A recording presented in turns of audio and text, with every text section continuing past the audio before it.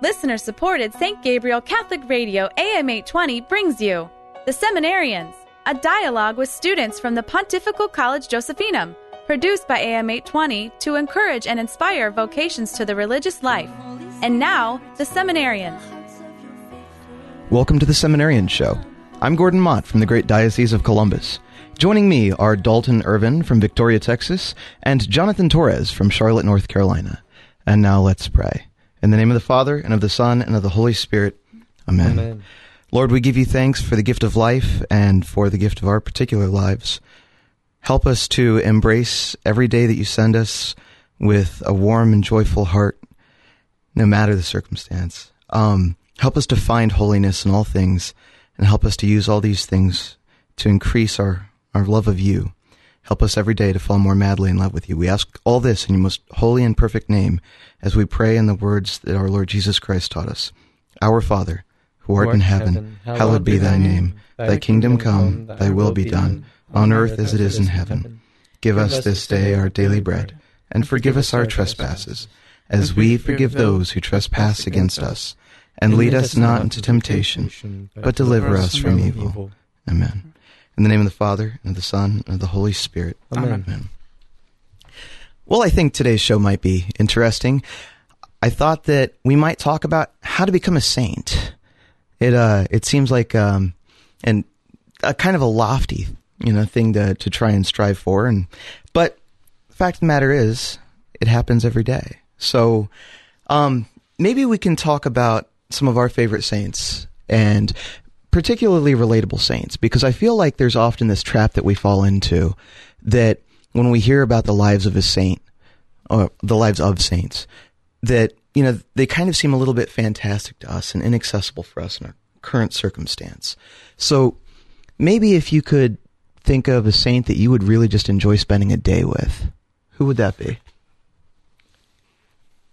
I think for myself, St. John Paul II, you see all these great pictures of him being a pope of the more modern age, kayaking or hanging out with a bunch of friends at a picnic or on a river, skiing. He was a man of the theater, sports. I think John Paul II would be a guy you wouldn't get bored with. Yeah. Also a profound thinker. That would be one saint that I could spend probably more than one day with. I had the choice. He had such a great natural way of just speaking absolutely from the heart. Yeah. And it's great because you Google and you see these pictures of him just out camping and saying mass, with just his friends, Yeah. Totally. Yeah. I think that's a great saint. Jonathan, what about you? Yeah, so honestly, at first, thinking about it, just in a quick thought, St. Augustine may not seem totally relatable. Him being a doctor of the church, a great thinker, a great theologian, prolific writer. But I do think that looking at his life, the way that he evolved, as it were, let grace pour into his early life and then out to his older life, is very relatable. At least for me, seeing the way he was stuck in sin, the struggles that he had as a child, the way he disliked school, he just wanted to play, hanging out with his friends, a distaste for religious things. I think that most modern young people can relate to that struggle. Do you want to spend time with him before or after his conversion? I'm confused that's a good question. That's a good question. Let's do both. A night before and then a night after. Yes. That way you can give testimony to God's goodness. Yeah, exactly. I think sharing a beer with St. Augustine would be very, very fun. But yeah, so I think despite his greatness, his loftiness, I think he's underneath it all. He's very human. Yeah, without a doubt. Yeah, I think that's a great choice. For me, I think it would be St. Philip Neri, because despite some of the sort of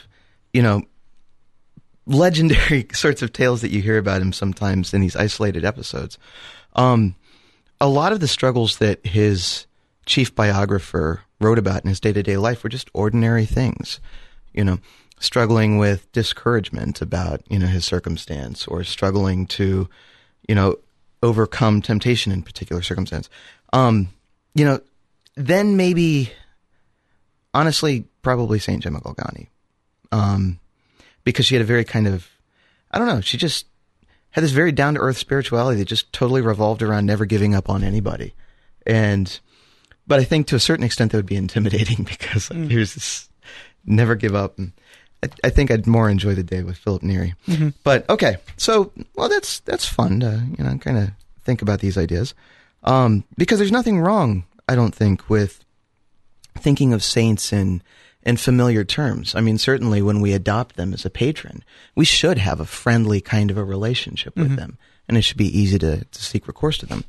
So now let's kind of go on this other side. So, if we have a good relationship with the saints, and if we find it easy to relate to at least one, is there anything wrong with aspiring to become one yourself? With making the resolution, telling your friends, hey, I want to become a saint. Let's become saints. Mm-hmm. What do you guys think? Well, that's our Christian vocation, right? Our first vocation is the universal call to holiness. Mm-hmm. So no, there's definitely it's wrong to not aspire to become a saint in the life of a Christian. Because of what are you living for as a Christian if you're not seeking sainthood? Would be my answer to that question. Yeah. Well, yeah, no, and that's absolutely right, because, I mean, everybody that's in heaven is a saint, so we should, desire at least to be, one of them, but to be canonized. I mean, so like Josemaria Escriva was well known for, Saint Josemaria Escriva was well known, even in his seminary days, that he wanted to become a saint, Saint Therese of Lisieux, pretty much from day one, well, after her big conversion episode with her father. What about the unknowns? Are there unknown saints that are perfectly canonizable that maybe their stories aren't known? Like Saint Grandma of the chocolate chip cookies? Yeah, I think there's thousands of people that are living hidden lives. And I think we even probably know a few of them, Oh, absolutely. My own mother taking care of me, She used to call me the saint maker. So I think, yeah, absolutely. And in a way, those are, in a sense, I think there's a certain beauty to those lives that they're not even seeking the glory. They're not seeking fame, but they still want to leave these lives of integrity because not only for the love, their love of the Lord, but also because they want to be the best person that they're called to be. So yeah, well, and I love that. I know that you were joking when you said the saint maker thing, but honestly, so there's this great parallel with now Father Thomas Hergy, when he and I were talking a couple of years back at seminary. He said to me, he just turns to me all of a sudden. He says, Gordon, everybody that's sent into your life is sent to make you a saint, whether you want to cooperate with that or not. And he said, you're sent into everybody else's life in order to make them a saint, whether you want to cooperate with that or not. Yeah. I just thought that was just an interesting, great kind of, there's a lot of depth to plumb in that, okay, well then, so let's talk about the stages of canonization, because I think a lot of people think that the Holy Father, just like points his mitre in the right direction, and then poof, somebody's a saint. So, can we maybe talk about the process? Because, so there's 4 steps. And so like the first is servant of God. And, so that one really just looks at, and we can talk a little bit about this later. It really looks at whether or not you live out the theological virtues in your life, faith, hope, and love. I mean, simple, these 3. And so then you have like venerable, which requires 1 miracle, and then blessed, which is when they find the second and they're looking into it, and then finally saint, right? So do you know anybody off the top of your head that's like currently a blessed or a venerable, or somebody that's on their path to sainthood but isn't there quite yet? Yeah, I actually have great devotion to Venerable Mother Jeanne Chazard de Mattel, the foundress of my aunt's religious order. She was a French lady, founded the Sisters of the Incarnate Word and Blessed Sacrament, and she's been a venerable for many years, praying for that second miracle. Well, that's awesome. I actually have to write down that name later because I've never heard of it, but I'm always interested in the venerables. And then, of course, we've got the famous example, which is Archbishop Fulton Sheen, right? Yeah, that's what I was thinking. Yep. Yeah. You see, it's like our minds are melding. So. There you go. Well, so what about the venerables? Like the fact that you can know about them and, the fact that maybe they're even closer in history than some of these older saints, is there something different that we can draw from their lives, do you think, that in terms of inspiration or, Yeah, I think the church puts these people forth for us to as a model that we can live our lives accordingly. Their lives are worthy of imitation. I think that's the language that they use. Yeah. And so this is not just some power show that the church is like we can declare who's in heaven, who's not, who's almost there. It's more of an aid to the faithful, saying that look at this person's life. And this is a model for holiness. Now imitate it. I mean, essentially the message is, they're not so different than you. Yeah. This is doable. Right. Because I think a lot of people have this image in their head of like personal sanctity, almost like the nun from that movie, Song of Bernadette. I mean, you've seen that, right? Oh yeah. When she approached, there's this great dramatic scene where she approaches Sister Bernadette, and she's like, and she's already getting the visions from the Virgin Mother. And she goes, "Why my knees are ruined from endless hours knelt in prayer." Yes, and like people think that like, okay, holiness is really just about just like this big like endurance race, and it's gonna be terrible, and like, and there's a lot of joy in it, right? So like JP2 talking about personal sanctity at one point, he says, it's the work of the Holy Spirit with our collaboration. It's about offering ourselves humbly as clay to be molded, so that the potter, who is God, can shape it with fire and water, with the word and the Spirit. And I think there's so much beauty to that, really sanctity is just about kind of putting your priorities in order and, allowing yourself to be subject to God's perfecting action in your life. Mm-hmm. You're listening to the Seminarians Show on St. Gabriel Catholic Radio, AM 820. You can hear this show every Tuesday at noon and Sunday at 1 p.m. and in the audio archives at stgabrielradio.com.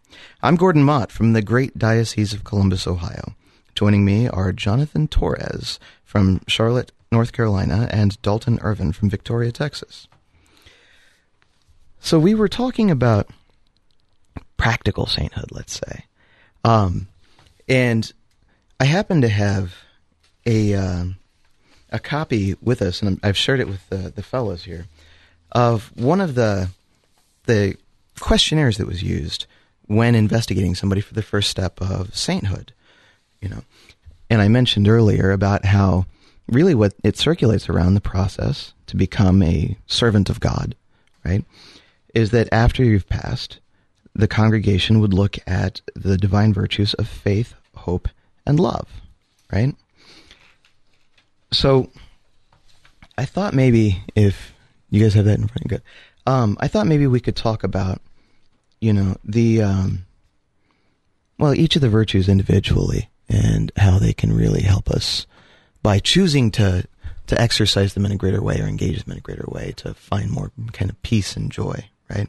Mm-hmm. Because, Mother Teresa said, not all of us can do great things, but we can do small things with great love.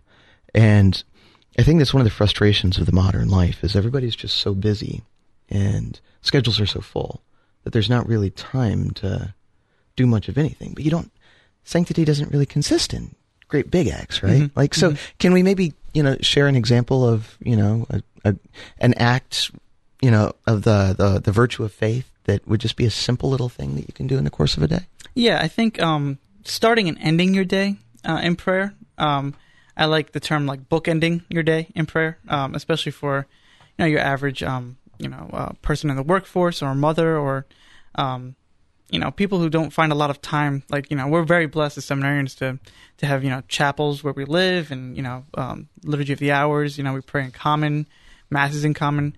But, other people, most people aren't as fortunate. And so just to find those like quiet times in the day, especially in the morning and evening where you can kind of just contextualize your day and saying, Lord, I offer up all my prayers, works, joys, and sufferings in this day, for reparation for, my sins, for other sins, any prayer intentions. That just kind of sets the day with this tone so that, even when you are working, you're going about your daily business, that's in the back of your head, that these actions are sanctified in a way. So Yeah. So Father John Rosenbacher, who was one of the formators at the seminary, was fond of what he called javelin prayers. Because these kinds of dedications of the day, they don't necessarily have to be these big, long, elaborate things that you print off from the internet, right? And he said, sometimes one of the most effective prayers that you can pray in the morning is, "Here I am, O Lord, I come to do your will." Mm-hmm. I always thought that was very nice. I think part of it too is not just. Of course, I'm not downplaying prayer. It's absolutely important, but I think there has to be like a fertile soil that the person needs to cultivate in order for the grace to allow change. And so, the Thomistic axiom, grace builds on nature, right?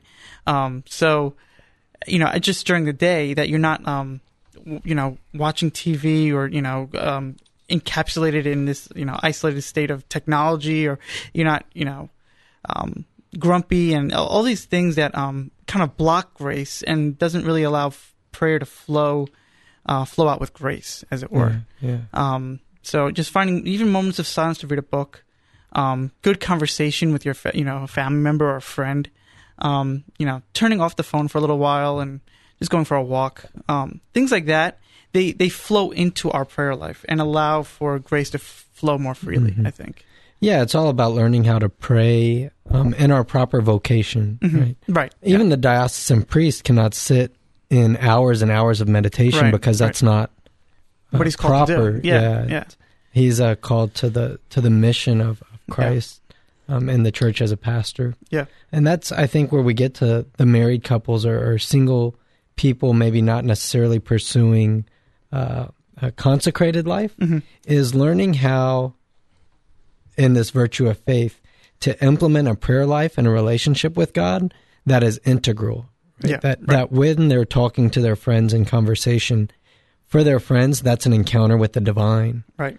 When they're sitting in silence, it's not an empty silence, but a very intimate closeness with God, because nothing else can distract them from the Lord's voice in that time. Right. And I think that flows out into our prayer life in the sense that without that integral living, without that nature that's set, prayer can seem just like a thing that you have to check off.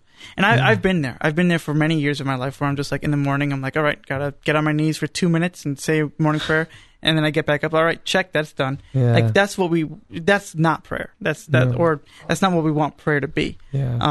Or magic spells. Or magic they spells. Become magic spells. Exactly. Like the vending machine Jesus. There you are. So. Well, yeah. So there's this great quote from Pope St. John Paul II when he was addressing the priests in Rome.